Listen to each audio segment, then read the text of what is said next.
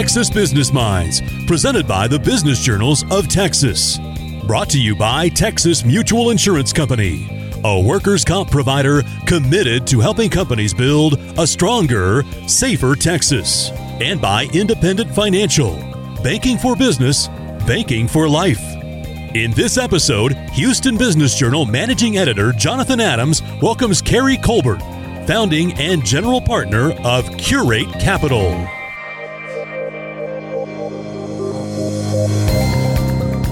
Tell me a little bit about Curate Capital.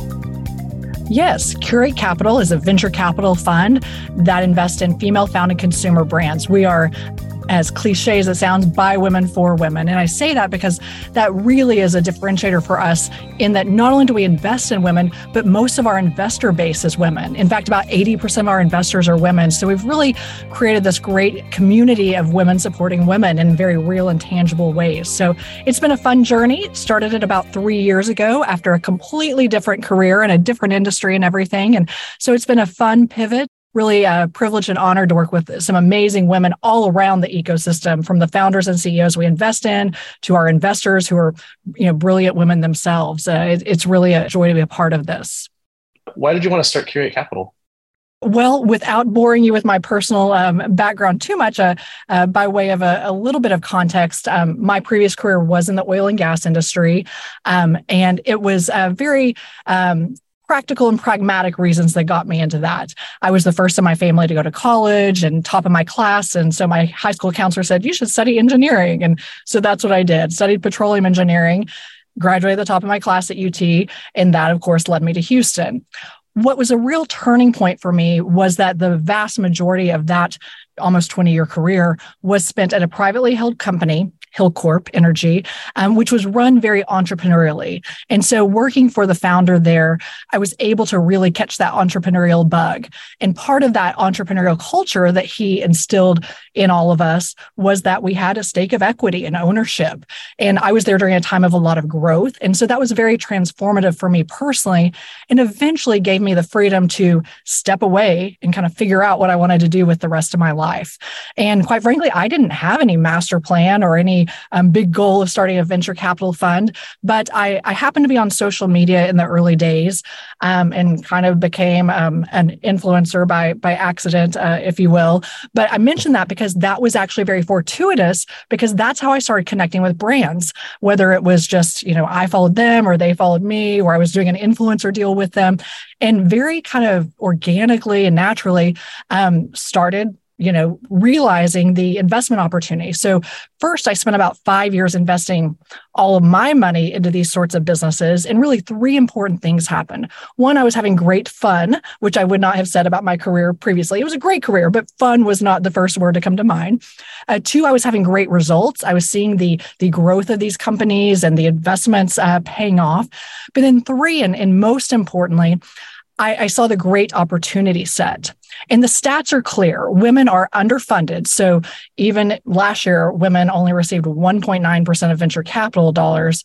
But yet the stats are also clear that women are overperforming. There are all sorts of studies that say for every dollar invested, female-founded teams deliver more returns than all male teams.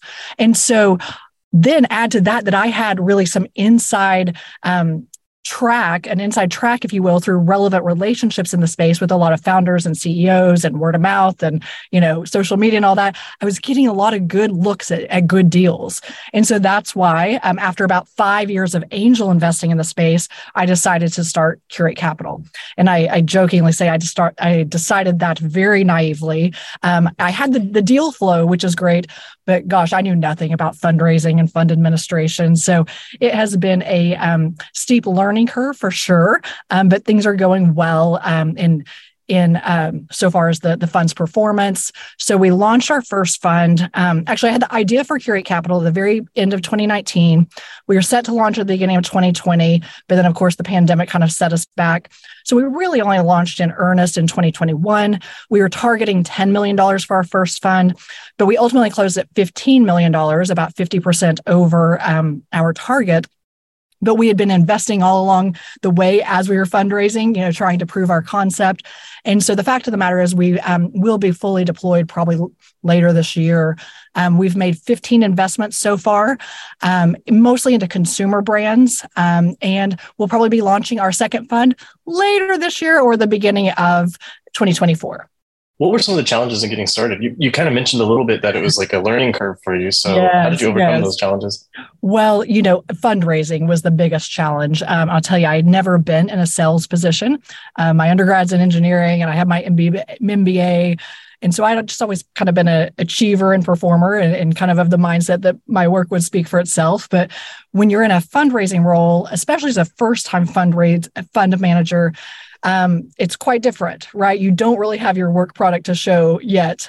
Even though I had been an angel investor, I had not run a fund. So people were taking a chance on me and this, grandiose idea I had. So fundraising, I think I had a lot to learn about.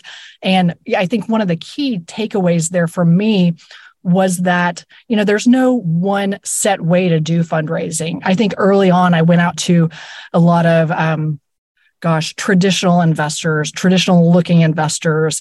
I thought my investors would be people from my oil and gas network. And certainly some of them did invest. But really the turning point for me in the fundraising process, after being told no so much, was that women started to get the message. As I talked about what we were doing on social media, just very organically and naturally, I wasn't trying to solicit investors, but as I just spoke about the mission of Curate Capital and the sorts of companies we were investing in, I found that really resonated with women.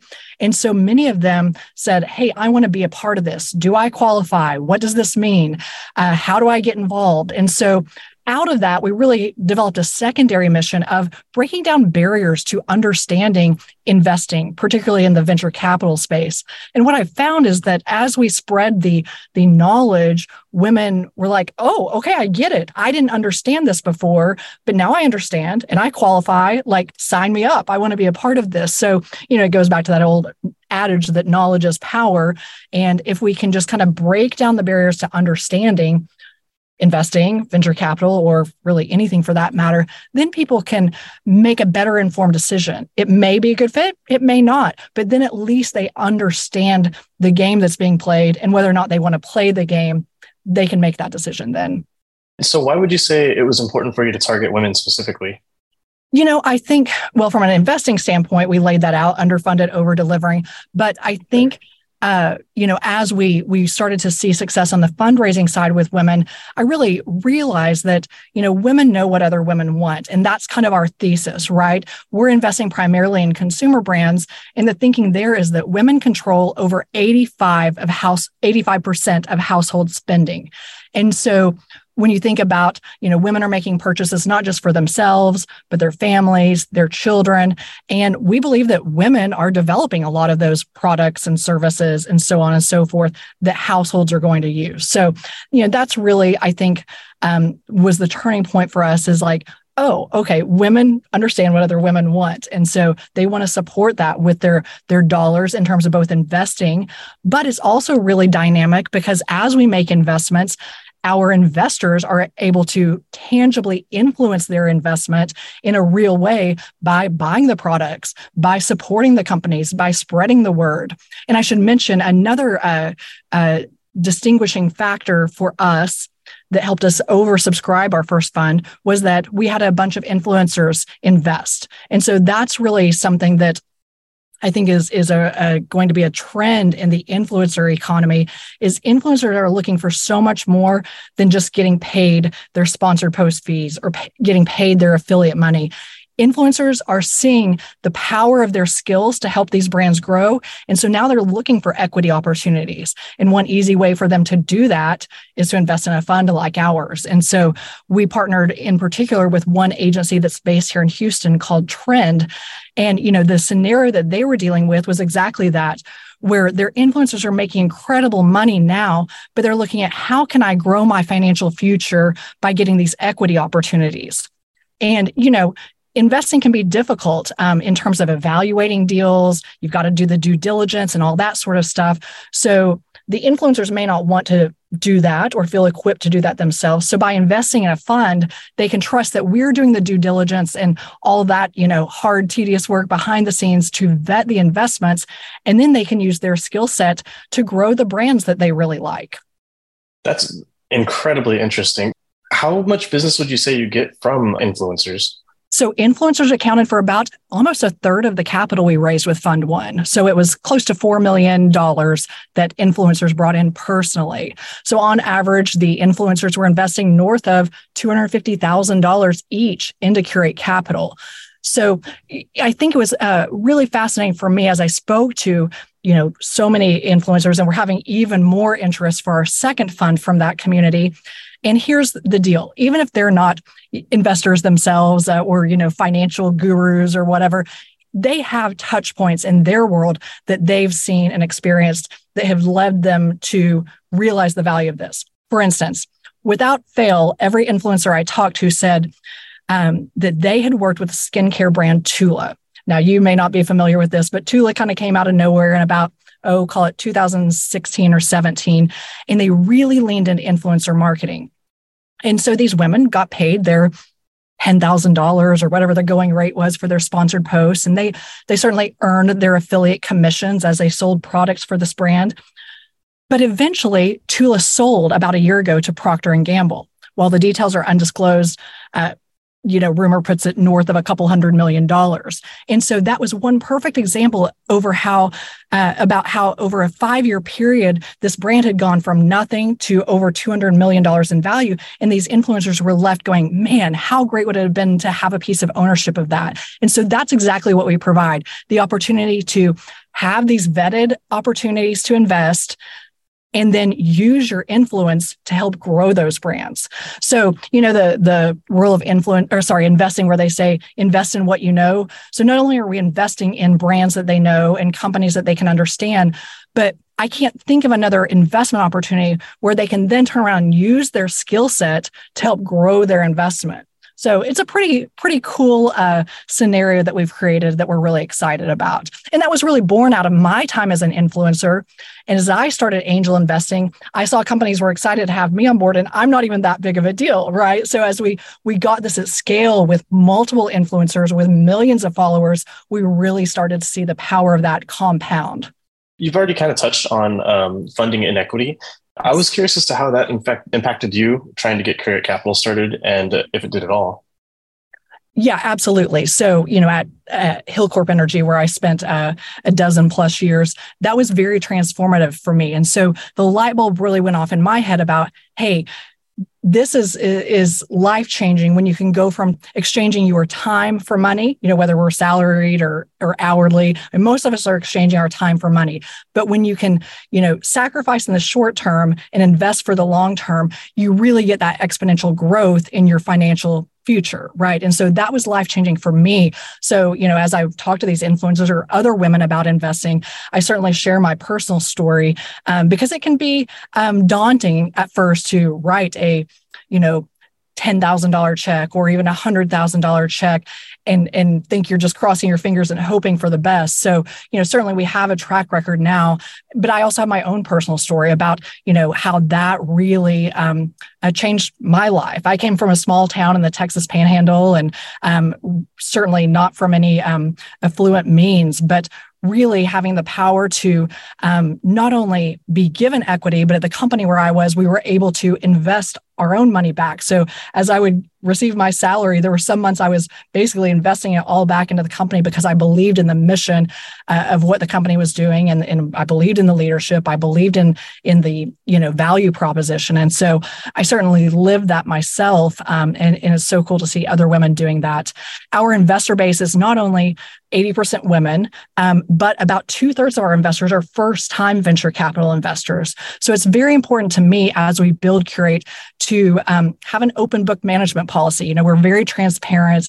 I probably over-communicate with our investors because I want them to feel a part of it, a part of Curate, a part of our portfolio companies, and to understand that this is all very real and tangible. It's not something down the road in 8 or 10 years. We're creating value day to day. Next, more with Curate Capital founding and general partner Carrie Colbert.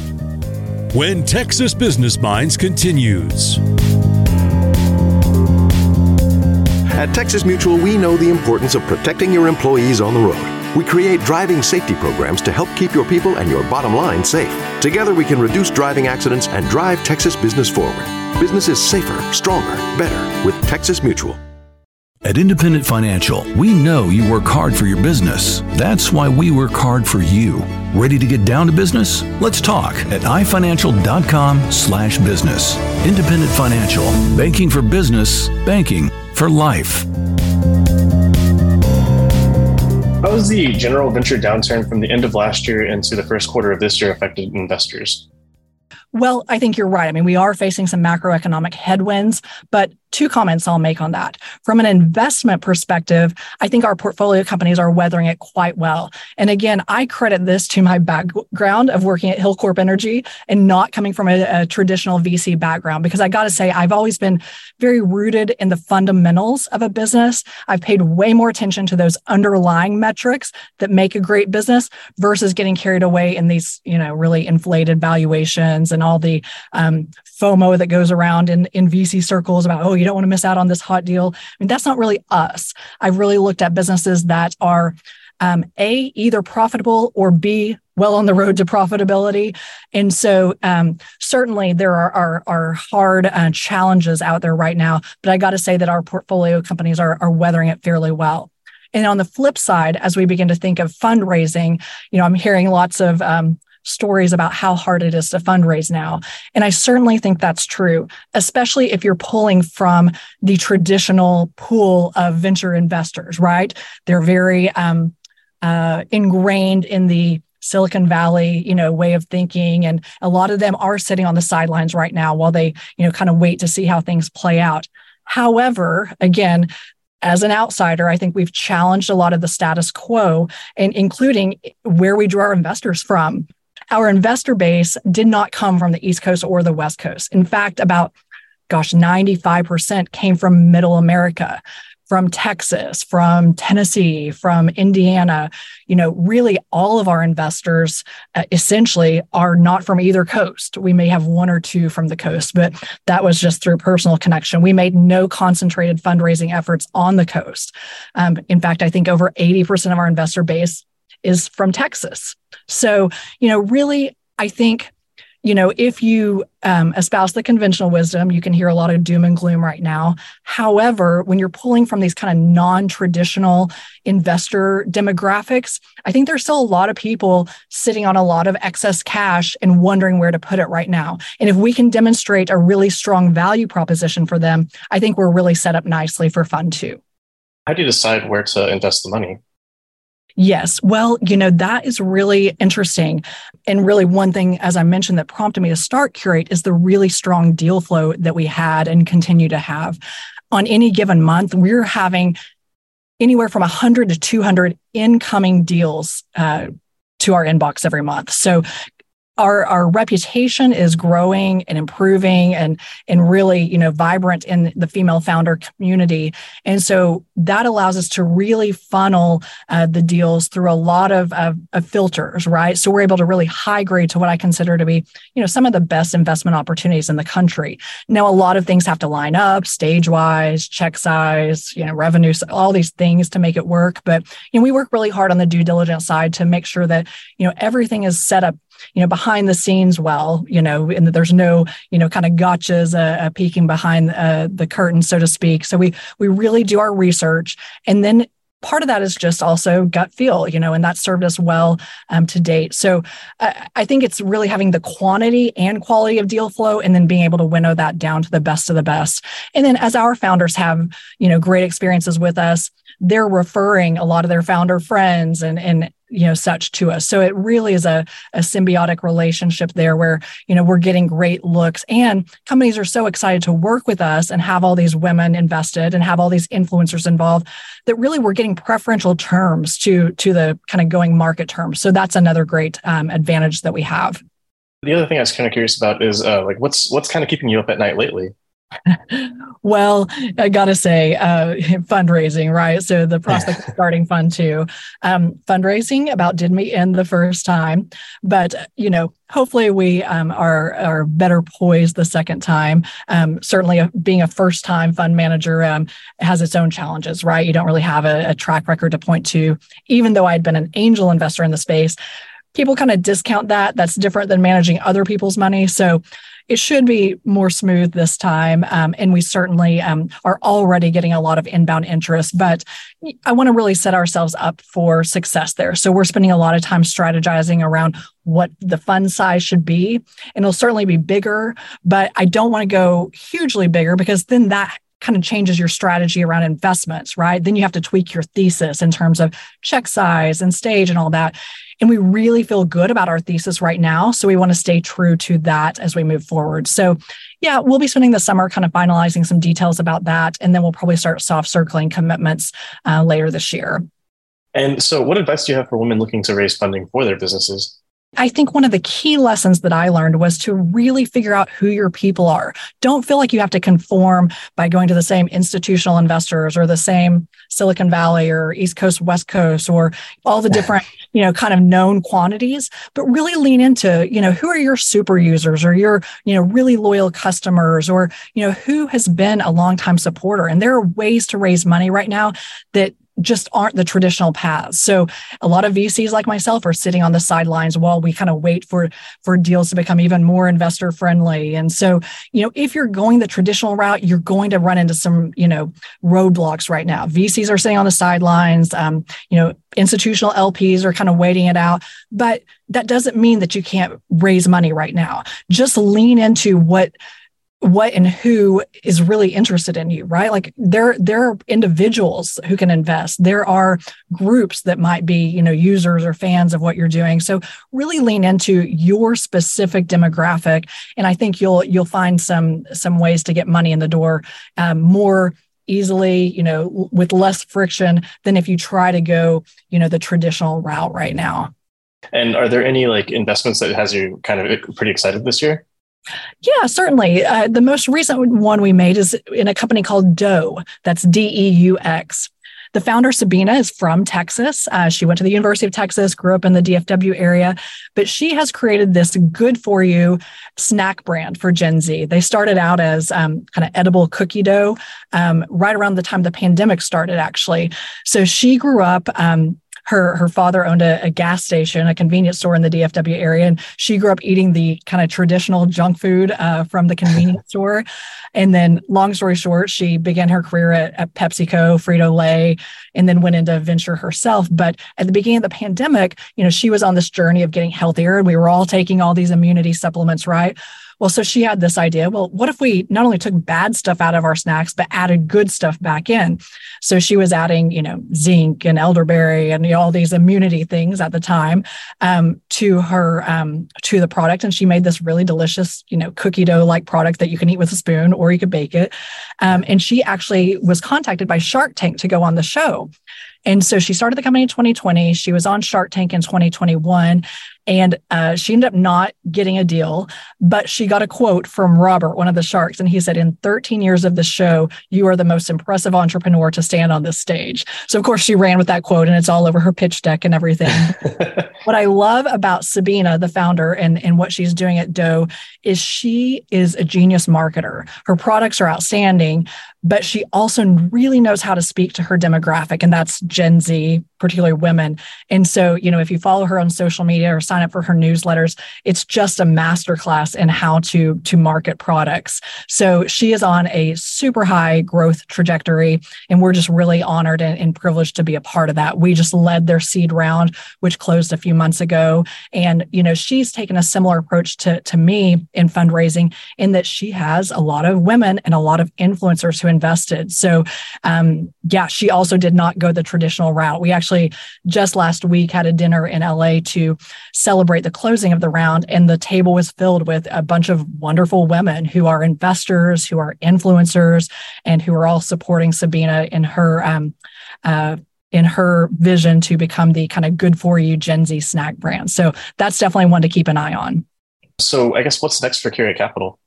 Well, Fund 2 is certainly on the way, but right now we too are holding on to our remaining capital for Fund 1 and waiting for those really outstanding deals to motivate us to invest.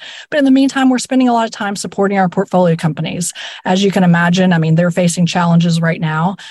So those that maybe weren't profitable yet, trying to help get them to profitability. A lot of them are still expanding and growing. We've got one founder who is Charleston-based, but she's actually in town today. She runs a company called Red Clay Hot Sauce, and they are here tonight. We're hosting an event for the culinary scene in Houston, bring a lot of those folks together to try her products and maybe get them into their restaurants. So yeah, a lot of time supporting our portfolio companies, because when we invest, we want it to be more than just a check. We want it to be a partnership, and we try to help in whatever ways are applicable, whether that's marketing, networking, connecting to other investors, other customers, and so on and so forth. It really is like a marriage between us and the company. So we're happy to have her in town, and we'll continue to support our companies in whatever ways they need, especially in this economic environment. Well, I appreciate your time, Carrie. Well, thank you so much. It's been a great chat. Thank you to HBJ for all the support of what we're doing. It really means the world. It's a huge way that people learn about us. So we really thank you for the support, and thank you for all the work you do on this podcast. Of course. Thank you for downloading Texas Business Minds, presented by the Business Journals of Texas and by Texas Mutual Insurance Company, a workers' comp provider committed to helping companies build a stronger, safer Texas. And Independent Financial, banking for business, banking for life. Learn more at ifinancial.com.